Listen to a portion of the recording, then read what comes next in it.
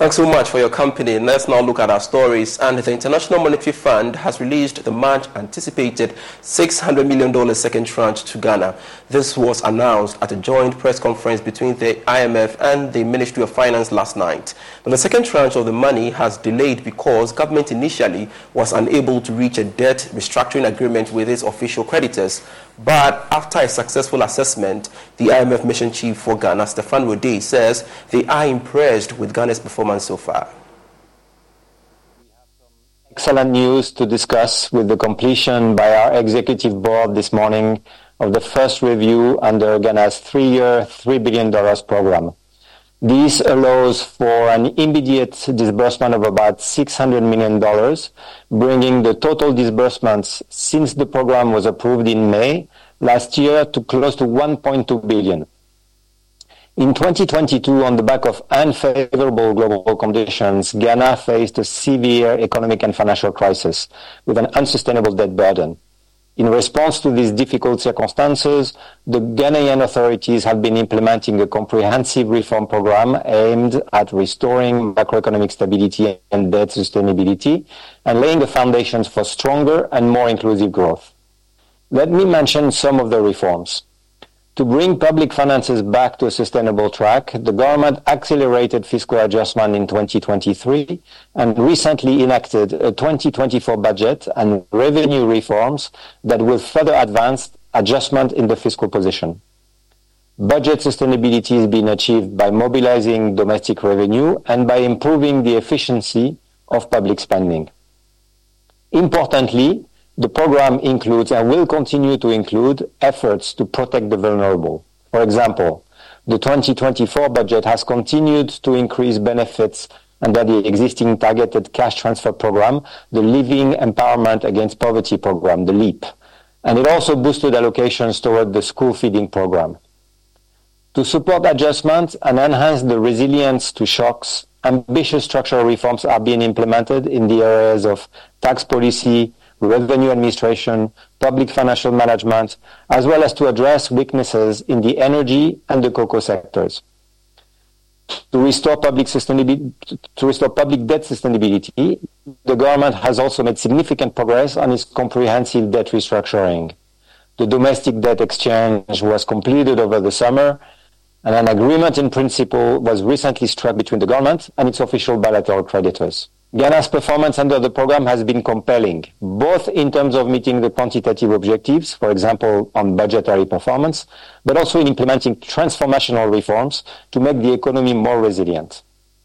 Importantly, despite the difficult global economic setting, the authorities' reforms are bearing fruit, and signs of stabilization are emerging. Growth has proven more resilient than initially envisaged, and indeed we are revising our growth projection for 2023 from 1.5 to 2.3%. Inflation is declining rapidly. The fiscal and external positions have improved.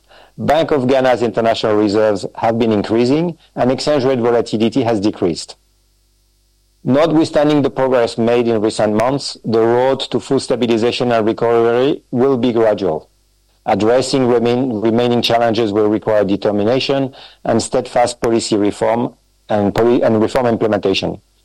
But today's news marks an important milestone in the road to recovery and towards building a flourishing economy that will benefit every Ghanaian. Now, speaking at the news conference, Finance Minister Ken Ofori-Atta assured of Ghana's commitment to seeing the successful implementation of the program, addressing concerns over government's growing borrowing from the treasury market. He says government will measure its expenditure to enable it to slow down on the T-bills. It is with great honor that I can announce to you that earlier today, the International Monetary Fund endorsed the first review of our program. This is a resounding affirmation that the program is advancing steadily and our reform trajectory remains steadfast.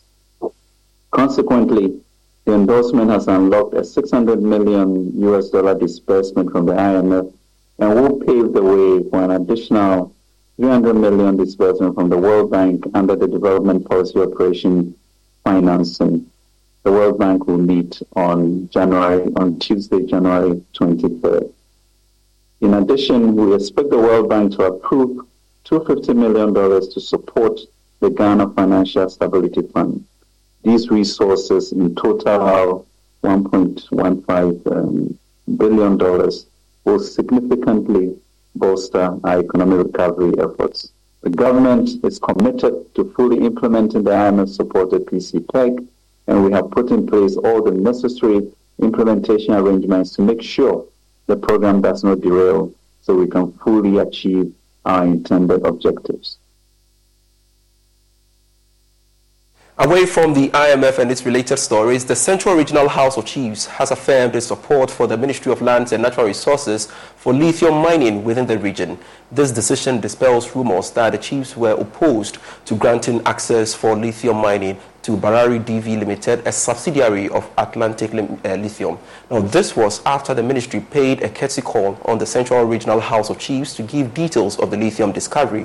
Here is Helen Kai Ai's report. The lithium discovery in Ewoya and other communities in the Mfantsman municipality of the Central Region has attracted a lot of attention. The Ministry of Lands and Natural Resources paid a courtesy call on the Central Regional House of Chiefs to begin a formal engagement with them and also seek their support.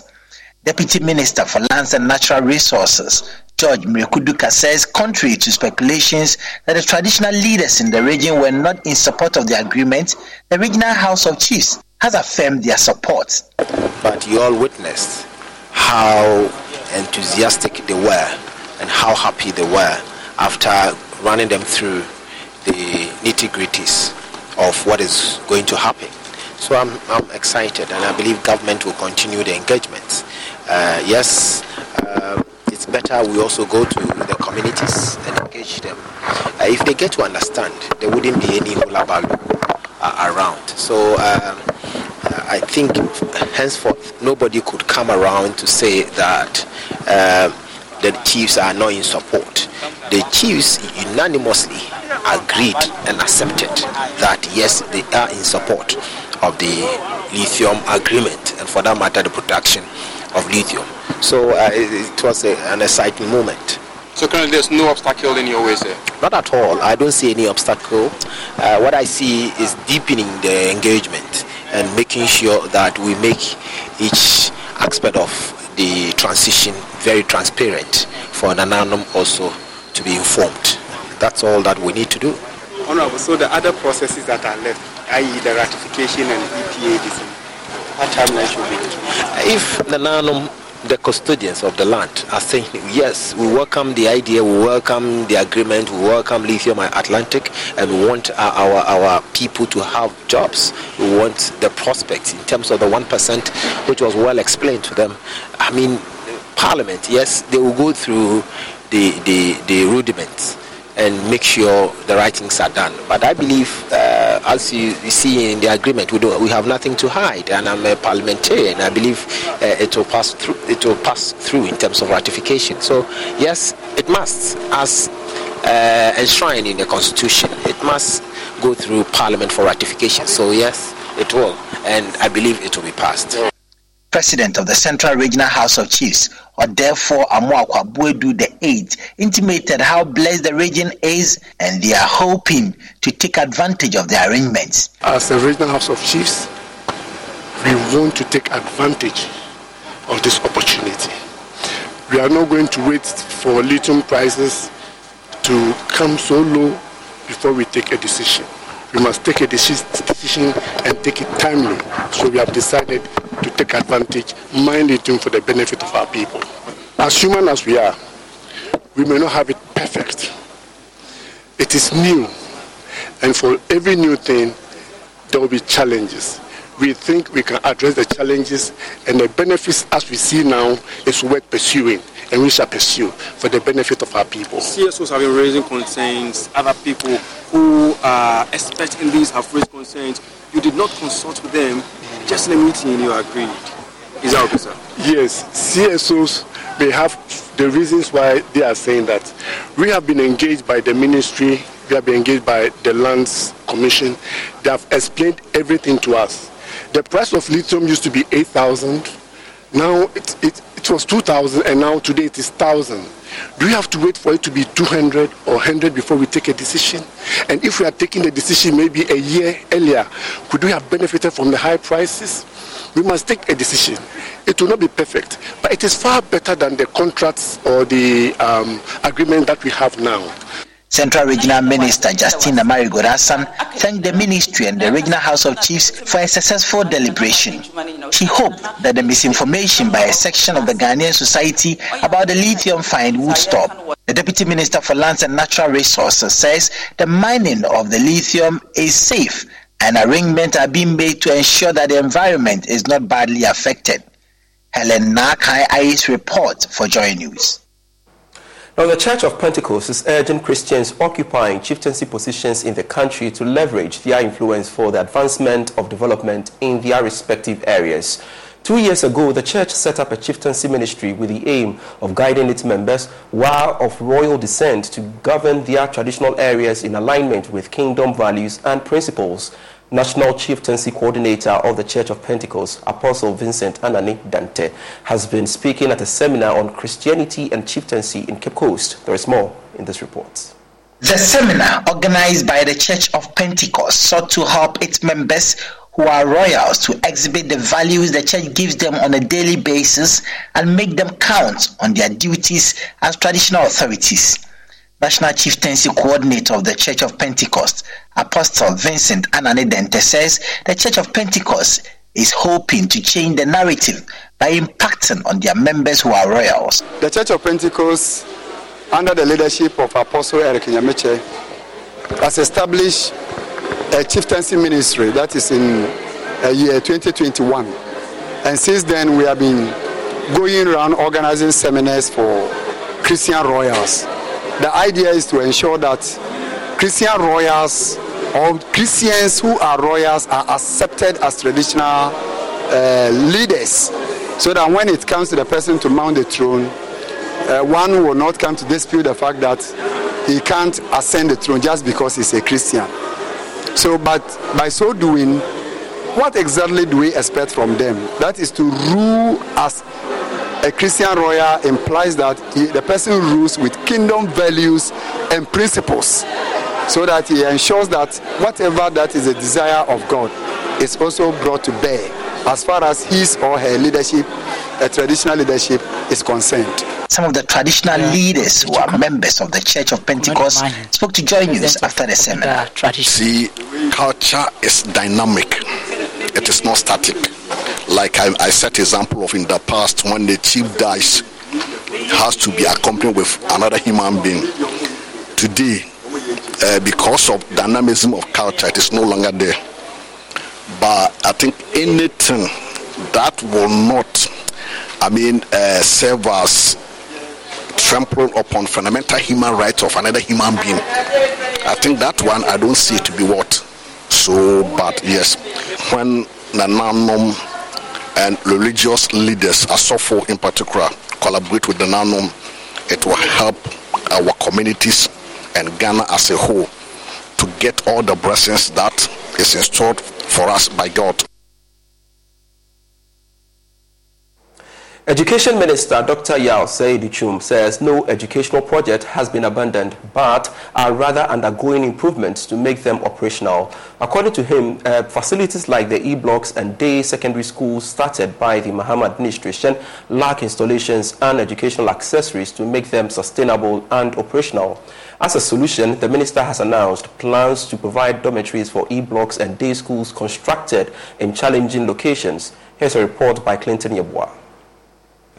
There have been several calls for the government to commit to the completion of projects in several sectors of the economy. In the education sector, some E-blocks under the Community Day Schools project by the NDC government have been left unattended. Minister of Education, Dr. Yao Seiduchum, however, says some of these projects are in locations inaccessible to targeted beneficiaries. He is therefore assuring of adding housing facilities to convert them into boarding schools. When you put the E-block in the middle of nowhere, in the jungle somewhere, if you don't add a dormitory block, you can't open, because students don't live in the jungle. Some are 6 miles away from the nearest village. So what we have done is to add dormitory blocks so that we can operationalize the E-blocks. So if you look at Dansia Peja, we've now opened, I'm told we have about 500 students now. And it was something that people would say abandoned. But with that dormitory block, we couldn't open. And Saura, same thing. Now we are getting ready to open Drobonso, same thing. Distant, very distant from the nearest town, with no dormitory. They cannot go to that school as day students. So we are working on them. The minister was on a working visit to some schools in Ejoso and the Bosomtwi municipalities. He made stops at the Ejoso Adadientem Church of Pentecost, Ejoso Man Senior High School and Bosomtwi Girls STEM Senior High School. Dr. Educhum really treated the government's commitment to improving the education sector. Advising the students to have a growth mindset, believing in themselves and knowing that everything is possible. So when I see the school, I know everything is possible. And I also want to remind them that it was not always like this at Ejosuman and Abosomtwi Girls. I want them to understand that it took somebody's vision, the vision of Nana Addo Dankwa Akufo-Addo, that brought us here. A situation where children coming from homes, underprivileged homes, also get opportunity to go to secondary school. With an enrollment of about 830,000 in 2017, now we are at 1.4 million plus. That is a great feat, but it took vision, it took determination of the Ghanaian people supporting the president to make this vision possible. We are in the process of distributing furniture anyway. Schools like Mansell's, a number of they've received furniture. So we are going to make sure that latest the middle of next week, Ejosuman will also have a fair share of the furniture distribution that we are currently doing across the country. Headmistress of Ejoso Senior High School, Cassandra Oseiwusu, highlighted the school's challenges and was grateful for the minister's swift intervention. The seniors want to sit on the monodecks, while the juniors, they don't want them to sit on. And at times it brings conflict between the seniors and the juniors. So it's affecting teaching and learning. You said there's a relief following the intervention by the minister. Yes, please. The promise he gave, in which I know he's going to fulfill the promise. Reporting for JoyNews, Clinton.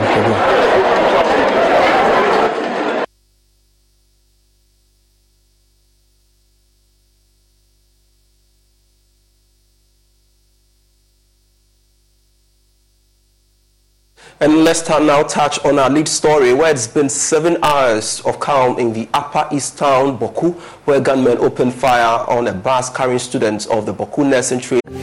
Starting is the most important thing. So buy a Peloton bike or Bike Plus today and get 2 months free Peloton membership. Starting made easy with thousands of classes to choose from. My name is Cody Rigsby. Welcome to your low impact ride. Taught by instructors that take the guesswork out of working out. I'm here for you every step of the way. And Peloton Entertainment, so you can watch your favorite shows and live sports as you ride. Shop our limited time offers at onepeloton.com/deals. Terms apply. With no fees or minimums and no overdraft fees, banking with Capital One is the easiest decision in the history of decisions. Even easier than choosing Charles Barkley in a pickup game. We'll take Barkley. Ha! First pick. Sorry, kids. Yep, even easier than that. With no fees or minimums and no overdraft fees, is it even a decision? Okay, here's the plan. Pass me the ball every time. This is banking reimagined. What's in your wallet? Terms apply. See CapitalOne.com/bank for details. Capital One NA, member FDIC. In college yesterday, one student remains in hospital after sustaining injuries from that attack. Now, it was the latest in the series of hostilities which has left at least 5 persons dead in the last few days. JoyNews understands there have been no gunshots in the last few hours, but residents remain on the edge as threat of attacks remain high. In the last hour, Municipal Chief Executive Amadou Hamza Azanga, who also heads the Municipal Security Council, gave the following update on news analysis show Newsfile. The thing is that we are politicians, and as politicians, there's always the need for us to be decorum. There's a need for us to be exercise some civility and also be very mindful of the things that we say on air and also in the media. All of us are putting our heads together to ensure there's lasting peace in Baku. The President, Nana Addo Dankwa Akufo-Addo, the National Security Minister, the Regional Minister, and myself, including the Member of Parliament, we are all putting our heads together to ensure there's peace in Bako. Be that as it may, if things like that come up, we are not part of, we are not first witnesses of the thing. We sought to rely on others for information. I am on the ground, and I always think that there's a need for us to always talk and collaborate. We'll get to ascertain whether or not indeed a particular incident happened or not. Yes, when this happened, I heard a gunshot about 200 to 300 meters away from my house. Indeed, the first point I would always call is the police divisional commander, and also I'll follow up a call on the military commander because they are the men on the ground. Right, so you say you are the man who is on the ground. That's very good. And you label this as murder. That's even more serious. So tell us what led to the murder. No, I am using it for people to understand, ordinary members to understand. Good. Now, when I heard these gunshots, it is normal in Bako that I would always call to find out from these security captains. And it took them a few minutes for them to respond back to me. And then the commander of the military on the ground mentioned to me that, in fact, they had an exchange with some boys who were around Asaniya school. I said, what boys? Where are they coming from? It was, at that time, being a stranger, difficult for him to tell me exactly where the boys are coming from. But I said, what happened? And then he told me they actually fired into them, and they also fired back. And because of that, they were able to neutralize them as the term they always use in the military. And so it led to the death of 3 persons. However, they have called the police to come for them. This is exactly what the military commander has informed me on that said day. And so I am reporting to you based on the fact that I gathered from them. In fact, I went back to the police commander and equally got the same story from the police commander. The boys were doing what exactly? They were, according to them, they were firing back at them. They saw them and they were firing guns up to the soldiers. And they exchanged gunshots with them. Yeah, so what happened? What led to exchange of gunfire? Something must have happened. What was that? No, that I can't tell. I wasn't on the ground. And I'm telling you exactly what I was told. Yes, those who are telling you, they don't tell you what led to the exchange of gunfire? You see, in Baku here, what we know is that, and when there are guns fired around, usually and ordinarily, the 2 tribes, Mampushis and the Mampushis and then the Kusasis would always be at each other. And there are occasions, and many occasions, the military or the police must come in between them to separate the fight. Mm-hmm. And when they come, you cannot come and tell them, leave my gun, put the gun down. No. The only thing they do is to fire gunshots to disperse either the Mampushis and the Kusasis to run away back home. This is what they do here. Right. So if you come very closer to one of the feuding factions, what the military would do is to engage them. Because if there are gunshots, according to them, we have always asked them and cautioned them to be mindful of the things that they do. Yeah, so over 48 hours, you still do not know what exactly led to the exchange of gunfire. You are the head of the municipal security. I'm reporting to you based on the information that I gathered.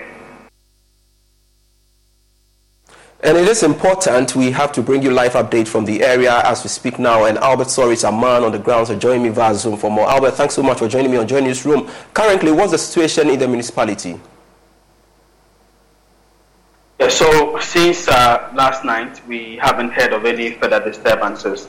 From what we are told, there was reinforcement. The number of security personnel on the ground was increased before a few hours yesterday, and so because of that, it appears, it helped to calm down the situation. There were no shootings last night, as many people anticipated, because of the happenings during the day.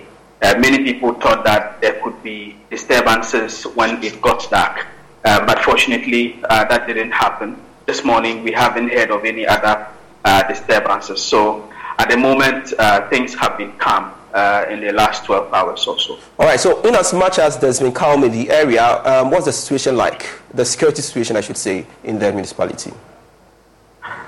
So it appears that the people of Boko have become used to events like this. It happens almost all the time. And so once shooting is not ongoing, people just try to go about their normal activities. But they would be doing so with a lot of caution, with a lot of tension, because at any time, guns can be fired, and if you're not careful, you can get caught in the middle of a shooting. As you heard the municipal chief executive say to us yesterday, it has become very unsafe to live in Boko. So, of course, people are doing their normal Saturday activities, but you can virtually feel the tension in the atmosphere because everyone is on the alert in case anything happens. Albert, I'm curious, what is the state of the student who was attacked yesterday? Yeah, so this student is a male. He was shot in the arm and he was taken to the Presby Hospital in Boko. He was immediately attended to in intensive care. And our checks this morning revealed that his injury was quite serious. It was a bullet wound. And so he's still receiving treatment in hospital. The rest of the students, from what we are told, there were 45 students in the bus when it was attacked. A number of them were also taken to the hospital. They didn't have injury, so they were given a quick medical checkup, and the security helped escort the bus they were traveling in out of the town to where they were going.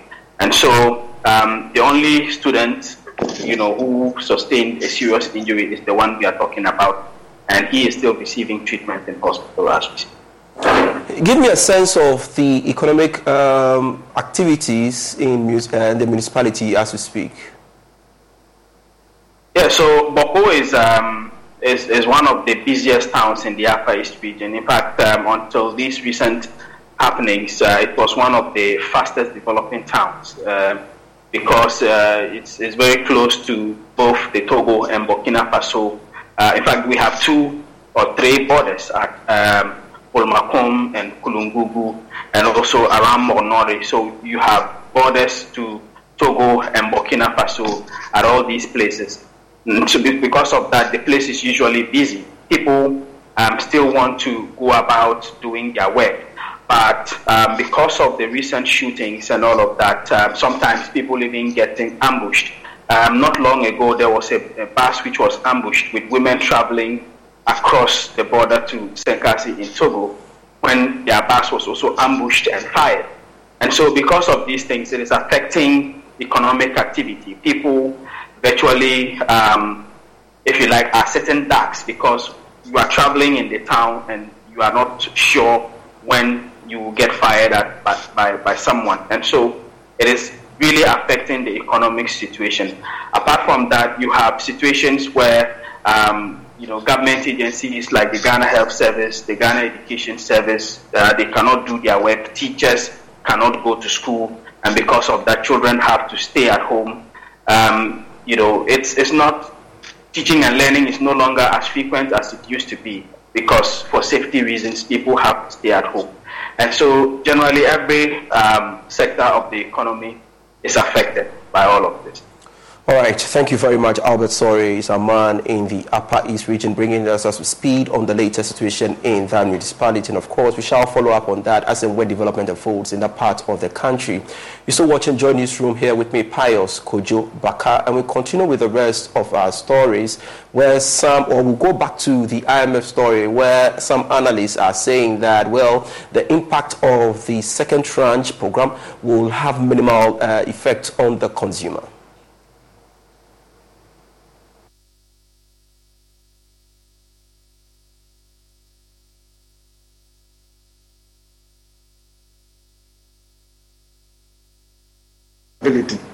The price or the cost to ordinary Ghanaians, as you have mentioned, and in many cases, are poorly reflected in the IMF own assessment of how their program is going. Because if you look at the targets that the IMF is celebrating together with government, it really has no space for this person who is suffering. Typically has no space for the pensioner who picketed or whatever last year and all of that. But that is also consistent with the pathway to restoring macroeconomic stability. The understanding is that when you mess up your economy, as we did, and there's no dispute about that now, because the IMF report has also confirmed that Ghana's vulnerabilities pre-existed even before, in other words, before COVID. COVID only magnified it and demonstrated how weak, in terms of economic resilience, we were in the run-up to COVID and Russia, Ukraine conflict and the rest of it. So that is largely consistent. So, but if you look at, we will say it's also positive news because the country had gotten to its wit's end. The only way out was to reach out to the IMF. So it will be quite disastrous for Ghana to say that or to receive the news that even under an IMF program we are not doing well. That will just heighten the uncertainty. But to the extent that the delays in the approval of the first review, it should have been done latest by the 1st November 2023. And we had to wait all this while. And 32 million people or so, all that we're doing was to wait for IMF board approval for $600 million. But of course, we also do know that with that board approval, it also unlocks other funding from the World Bank. I think about $550 million. $250 million of that will go to support the setting up of the Financial Stability Fund. And then the $330 million or so, $300 million or so will go to budgetary support. So that is good news in terms of an important breakthrough for us. But is that sufficient? Is that enough? And the answer obviously is no. Is this manifesting in improved standards of living for the ordinary Ghanaian? Again, the answer is no. Can the ordinary Ghanaian identify with the flamboyant statement of the IMF, the mission chief, about how well the program is doing? The answer is no. The reason is that we are not yet done in terms of the corrective, painful adjustment that is earmarked for Ghana under the program in order to restore macroeconomic stability. You're still watching JoyNews Room. Time for a breather. We'll be right back with more.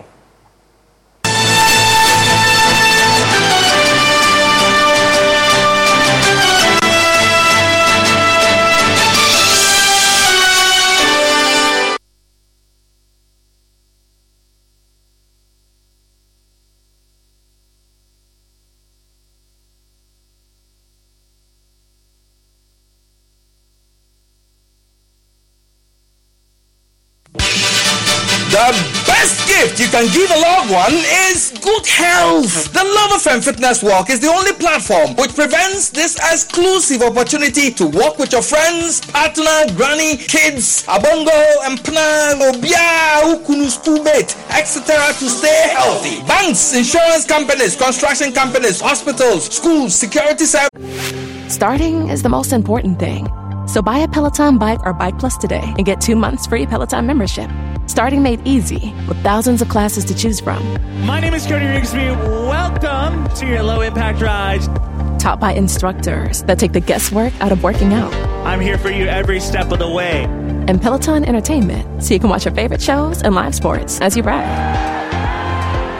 Shop our limited time offers at onepeloton.com/deals. Terms apply. This is various fitness groups. Come and let's shake off the stress. Start looking for your walking kit, and let's hit the streets of Kumasi to de-stress, exercise, and burn some calories. You can also send us a minute video. Shijama Kakra, Yedede Kakra, as cooperating institutions, groups, or individual declaring your readiness to partake in the walk. Stay with Love 99.5 FM and Ishra 104.5 FM. and get more details on the walk or call 0245-594-425 for inquiries. Remember, Fitness Walk is on Saturday, 3rd February 2024 at the Kumasi City Mall, 6 a.m. sharp.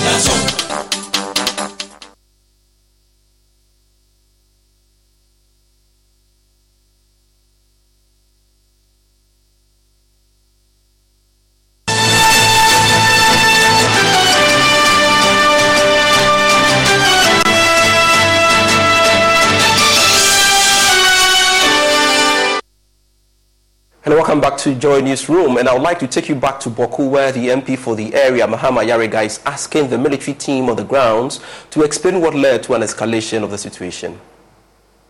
Eyewitnesses saw everything that happened. These boys were not exchanging fire with anybody. They were actually apprehended by the soldiers because they were sitting. They were not, one ran away, but the others were sitting there because if I'm doing nothing, I haven't committed an offense and I'm sitting at my base and you are coming, why should I run? But one of them ran. The three that thought that there was nothing wrong with waiting for soldiers to come to them, they got apprehended by the soldiers. They beat them up.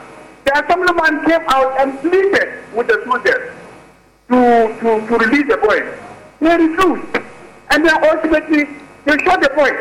He's a member of the community. So, when soldiers do that, you expect them to now come and tell you MC that, oh, no, we just beat them up, they annoyed us, and then we started to shoot them. Don't forget that these same soldiers, last year, they went and shot about 7 young men. Yeah. When I took them on, they issued a statement saying that they neutralized those people. I took the matter to Shraj. Last month, Shraj wrote back to me saying that the soldiers denied killing anybody on that day at that community. So clearly they will deny, but take them to the community to find out exactly what happened. Yeah, but Shraj cannot stop. Shraj cannot stop at listening to the soldiers and say, since they've denied, that's the end of it. Because it is investigating. I'm just telling you the attitude. All right. Give me the attitude that they will deny. Even when they have committed the offense, even in this instance where they publicly admitted, they said they neutralized, they used the word neutralized. And you heard the MC also say that they said, oh, they neutralized young men who were engaged in the exchanges with them. There's no young man in Boku just face soldiers and be engaged in gunfire exchanges with soldiers. No young man will do that. Because these are professionals. They know how to shoot better than you. So the boys don't engage the soldiers. They don't. It is a lie. But don't you think that you may be assuming too much when you say no young man, with such, completeness, particularly where we are told again about how even, is it a bomb or so was planted by ordinary people in the same area.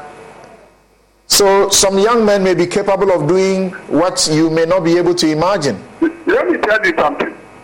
If the young men engage the soldiers, I will know. And I'm telling you that they did not engage the soldiers. I will know. And I will not go public and attack the military when I know that the boys are wrong. I've not done that before. Okay. But when they are wrong, the soldiers are wrong, we need to face them and let them know that they are wrong. Right. We need them there. We have called for reinforcement. We've called for the military to be brought there, and they have been brought there in response to our own plea. But then, you should not also become the problem. That is my concern. I'm not against the soldiers. Right. But I also will not allow the soldiers to just assume that when they get frustrated, then they should, unleash mayhem on the young people. Meanwhile, security expert with the Kofi Annan International Peacekeeping Training Center, Dr. Victor Doke, is calling for a change in approach by the security in dealing with the conflict. And collaboration or coordination between even the state agencies that are on the ground there to ensure peace, i.e. the military, the police, and other state institutions. Okay? Now, the resources aren't there to build the capacity to train these servicemen to understand how to relate with conflict access, i.e. the Mankusis and then the Kusasis, the youth especially. Now, the political will somehow is lacking. We need to ensure that there's a political will to invest the resources needed involve the CSOs to come in. There are NGOs on the ground there. Most of the times you don't even hear about these NGOs except when there is a meeting, bilateral consultation that they are invited.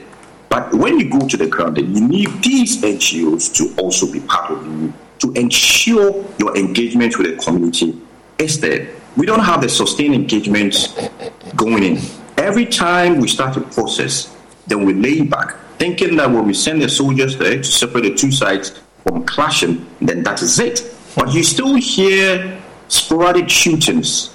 That tells you that the guns are still in the system. I'm told the shooting is a daily occurrence, really. It is. And from my research there some time ago, look, these youths have the weapons because one of the mistrust between the two of them.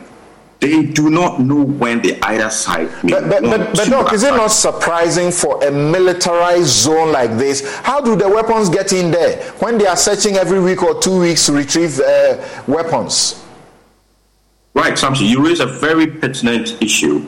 The aspect of having the military all over the town, but still you hear shootings, then that tells you that army in uniform may be lacking some essential strategy. That is what I raised the issue of the collaboration with the NGOs. The field-based organizations over there know a lot about the grounds. They have interacted with the youth. These are the youth who are carrying the weapons. Don't forget we have the porous borders in. Okay? That also contributes to the inflow of these weapons. We have Kingsmen sitting in Accra sponsoring these young guys with either resources, funds, and the weapons. It is a fact. We cannot run away from it. Meanwhile, member of the Parliament's Constitutional and Legal Affairs Committee, Roxy Nelson Dafamako, says there must be punishment for those responsible for the 3 persons who died whilst in custody of the military. We have a national security strategy document. If you read it, Boku features in it prominently. And the strategies drawn by the national security apparatus to deal with the problem. So I am surprised, even with all the strategies outlined in the document to dealing with the issues, we still have this problem. Why? Because there are no consequences arising when people commit crimes or offenses or commit acts that ought to be punished. All right. There are simply no consequences. These are extrajudicial killings. Before I got here, I had read the Honorable Mama Yarga has put out a statement. Are you not also falling into that error? No. So these are extrajudicial killings. Yes, but it is. Otherwise, you can get killed, I can get killed, and nothing happens. There has to be consequences. See, we want to create a situation. Someone will tell you that this is literally a war zone. It is not. It is not. We have crisis, but it hasn't degenerated to one of war. Every home has guns hoarded. They can't find them when they go there. Spending millions of our state funds on security personnel to deal with the issue. Away from Boku conflict, the tertiary students wing of the National Democratic Congress at the KNUST has decried the financial burden imposed on students by the current economic challenges of the country. The group says the imposition of the IMF conditionalities, introduction of new taxes, and looming freeze on employment makes life unbearable for the youth. Clinton Yeboah has more in this report. The Tertiary Education Institutions Network of NDC has touted the viability of NDC flag bearer John Mahama's proposed 24-hour economy policy. They believe the policy will alleviate the youth from unemployment and create a more conducive space for youth entrepreneurship and financial independence. President Samuel Abuchi addressed the press conference on the restoration of students' hope through the 24-hour economy policy.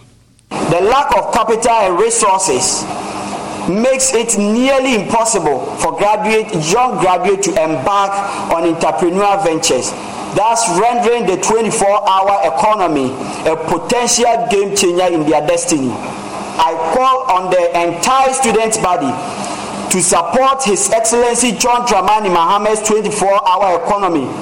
The vision of 24-hour economy to provide, which holds the promise of creating a conducive environment for jobs. job creation, innovation, and economic growth, thereby restoring the hope for our students and the youth at large. As we look towards the future, let us rally behind the vision of His Excellency John Dramani Mahama and the NDC, who have demonstrated a genuine commitment to empowering our youth and restoring hope in the face of adversity. It is time for us to stand united in our pursuit of a better tomorrow, one that is built on the principle of inclusivity, opportunity, and progress. The 24-hour economy will primarily not exclusively focus on 24 agro-processing, 24 pharmaceutical industry, 24 manufacturing industry, 24 construction, 24-hour extractive industry, 24-hour sanitation and waste management, 24-hour leisure and hospitality industry, 24-hour digital setup and business processing outsourcing, 24-hour financial services, 24-hour retail center, 24-hour transport services. Also, selected public institutions with large customer traffic, such as the Port and Harbour, Customs, Passport Office, DVLA, among others, will be part of the 24-hour economy. Deputy Employment and Labour Relations Minister Bright Rekubrobe has stressed the need for people in privileged positions in the country to use their resources at their disposal to support community development. According to the MP for Chifohim and Lower Dentra, such a move will complement government's effort at developing the country. He was speaking after handing over bungalows for teachers and other educational and health facilities for the people of his constituency. More in this report. As part of my campaign, I went to meet the teachers and staff of Jokwa Secondary, and I met the chiefs and elders. One of the key challenges was the issue of accommodation for teachers. So I promised them that in my own small way, I will try and assist. Today, we have a 6 self-contained unit teachers accommodation for Jokwa Secondary School. MP for Chifohim and Lower Dentra, Bright Rekubrobe, explaining the need for people who have resources at their disposal to use them to further the development of communities. A population of 1,300, and as we speak, they have only about 5 or so teachers living with them. That's not good enough. With this addition, more teachers will be accommodated on campus, and they can support and assist them with academic work, with whatever that they have out of the normal school hours. From handing over of bungalows for the Jokwa Senior High School, where many of the teachers were facing accommodation issues, to cutting a sword for the construction of a pediatric health facility at Jokwa, Bright Rekubrobe believes once he represents the people, their needs are his needs. He says the construction of the health facility is beginning with an amount of 1 million Ghana cedis. I must emphasize that this is not a common fund project. It is in support of Nana Akufo-Addo and what he has done. So putting me in a privileged position, a deputy minister and an MP, whatever resources that I get, I should think of my people. And that's why we did that. Coming to this facility, I also spoke to the health stakeholders. I have visited here personally. Already I have a maternity ward to my credit. And then I was also told that now accommodation is acute for people that come on admission. Headmistress of Jokwa Senior High School, Dorothy Mensah, praised the MP for his intervention. The school has made significant growth with facilities to accommodate students in the boarding house. We currently have over 800 out of the 1,300 students in the boarding house. The situation calls for proper supervision by staff. Unfortunately, due to inadequate staff accommodation, The school has less than 10 resident teachers. This has affected supervision and monitoring of academic and domestic life. District Director of Education Lucy Jacinta Nkansa implored on the school to maintain the facility so as to attract other support from other people. The construction of the pediatric health facility at Jokwa has received huge commendations from the district health directorates. Dr. Salifu Bawa is the District Director of Health Services. This is a very big project. It's an important project because we know that children are vulnerable group of people.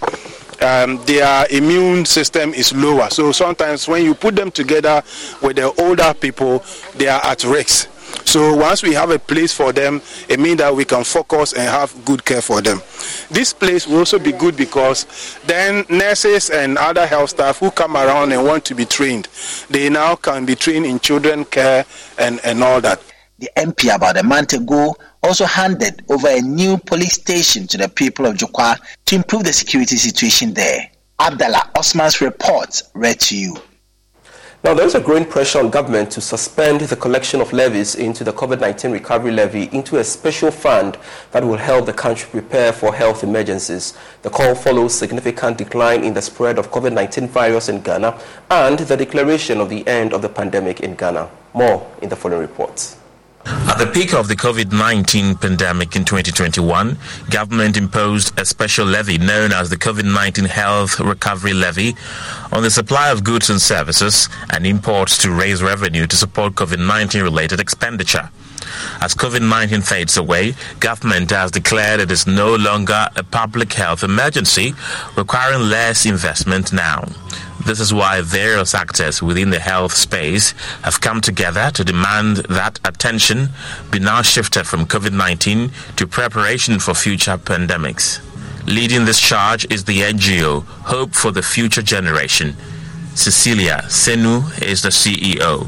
What we are advocating for is that health is important. We all know that COVID-19 is no more public health emergency. And so it's appropriate that the government converts this to strengthen health and invest more in health to achieve the domestic resources and then the Abuja declaration for 15% for health. Because as it stands now, Ghana has not achieved it. Many African countries have not. And I think it will be good for this country to convert the COVID-19 levy into health to strengthen our health systems, especially immunization and other public health emergencies. Also supporting the call is the Ghana Medical Association. Dr. Richard Salome is the Vice President of the association. For us, we are happy to hear. It's something we also, our President, Dr. Frank Shibbo, mentioned in one of our public lectures about what to do with the COVID-19 levy. The pandemic is essentially gone, even though we might still be monitoring for it. And so that levy must be repurposed for something. And we believe that if it's repurposed to protect our children especially, as well as to manage other health emergencies, since we've seen even in recent times the disaster due to the flooding and co, we think that this will serve a better purpose. And we are willing to support that advocacy to ensure that those funding sources are repurposed to and ring-fenced, because often when it gets into the general pool, it becomes like sugar in water. You can't find it anymore. Member of the Health Committee of Parliament and MP for Techiman North constituency, Elizabeth Ofusu Ejare, says the committee has started debates and considerations to compel the government to rechannel the COVID-19 levy to other health-related issues. I heard all the arguments about COVID levy. If you listen to our arguments, this budget debate, personally, I debated on the COVID levy. And I'm of the opinion, like I've shared, that COVID is almost over. The monies are still collected. These monies should be channeled towards our health needs. Even though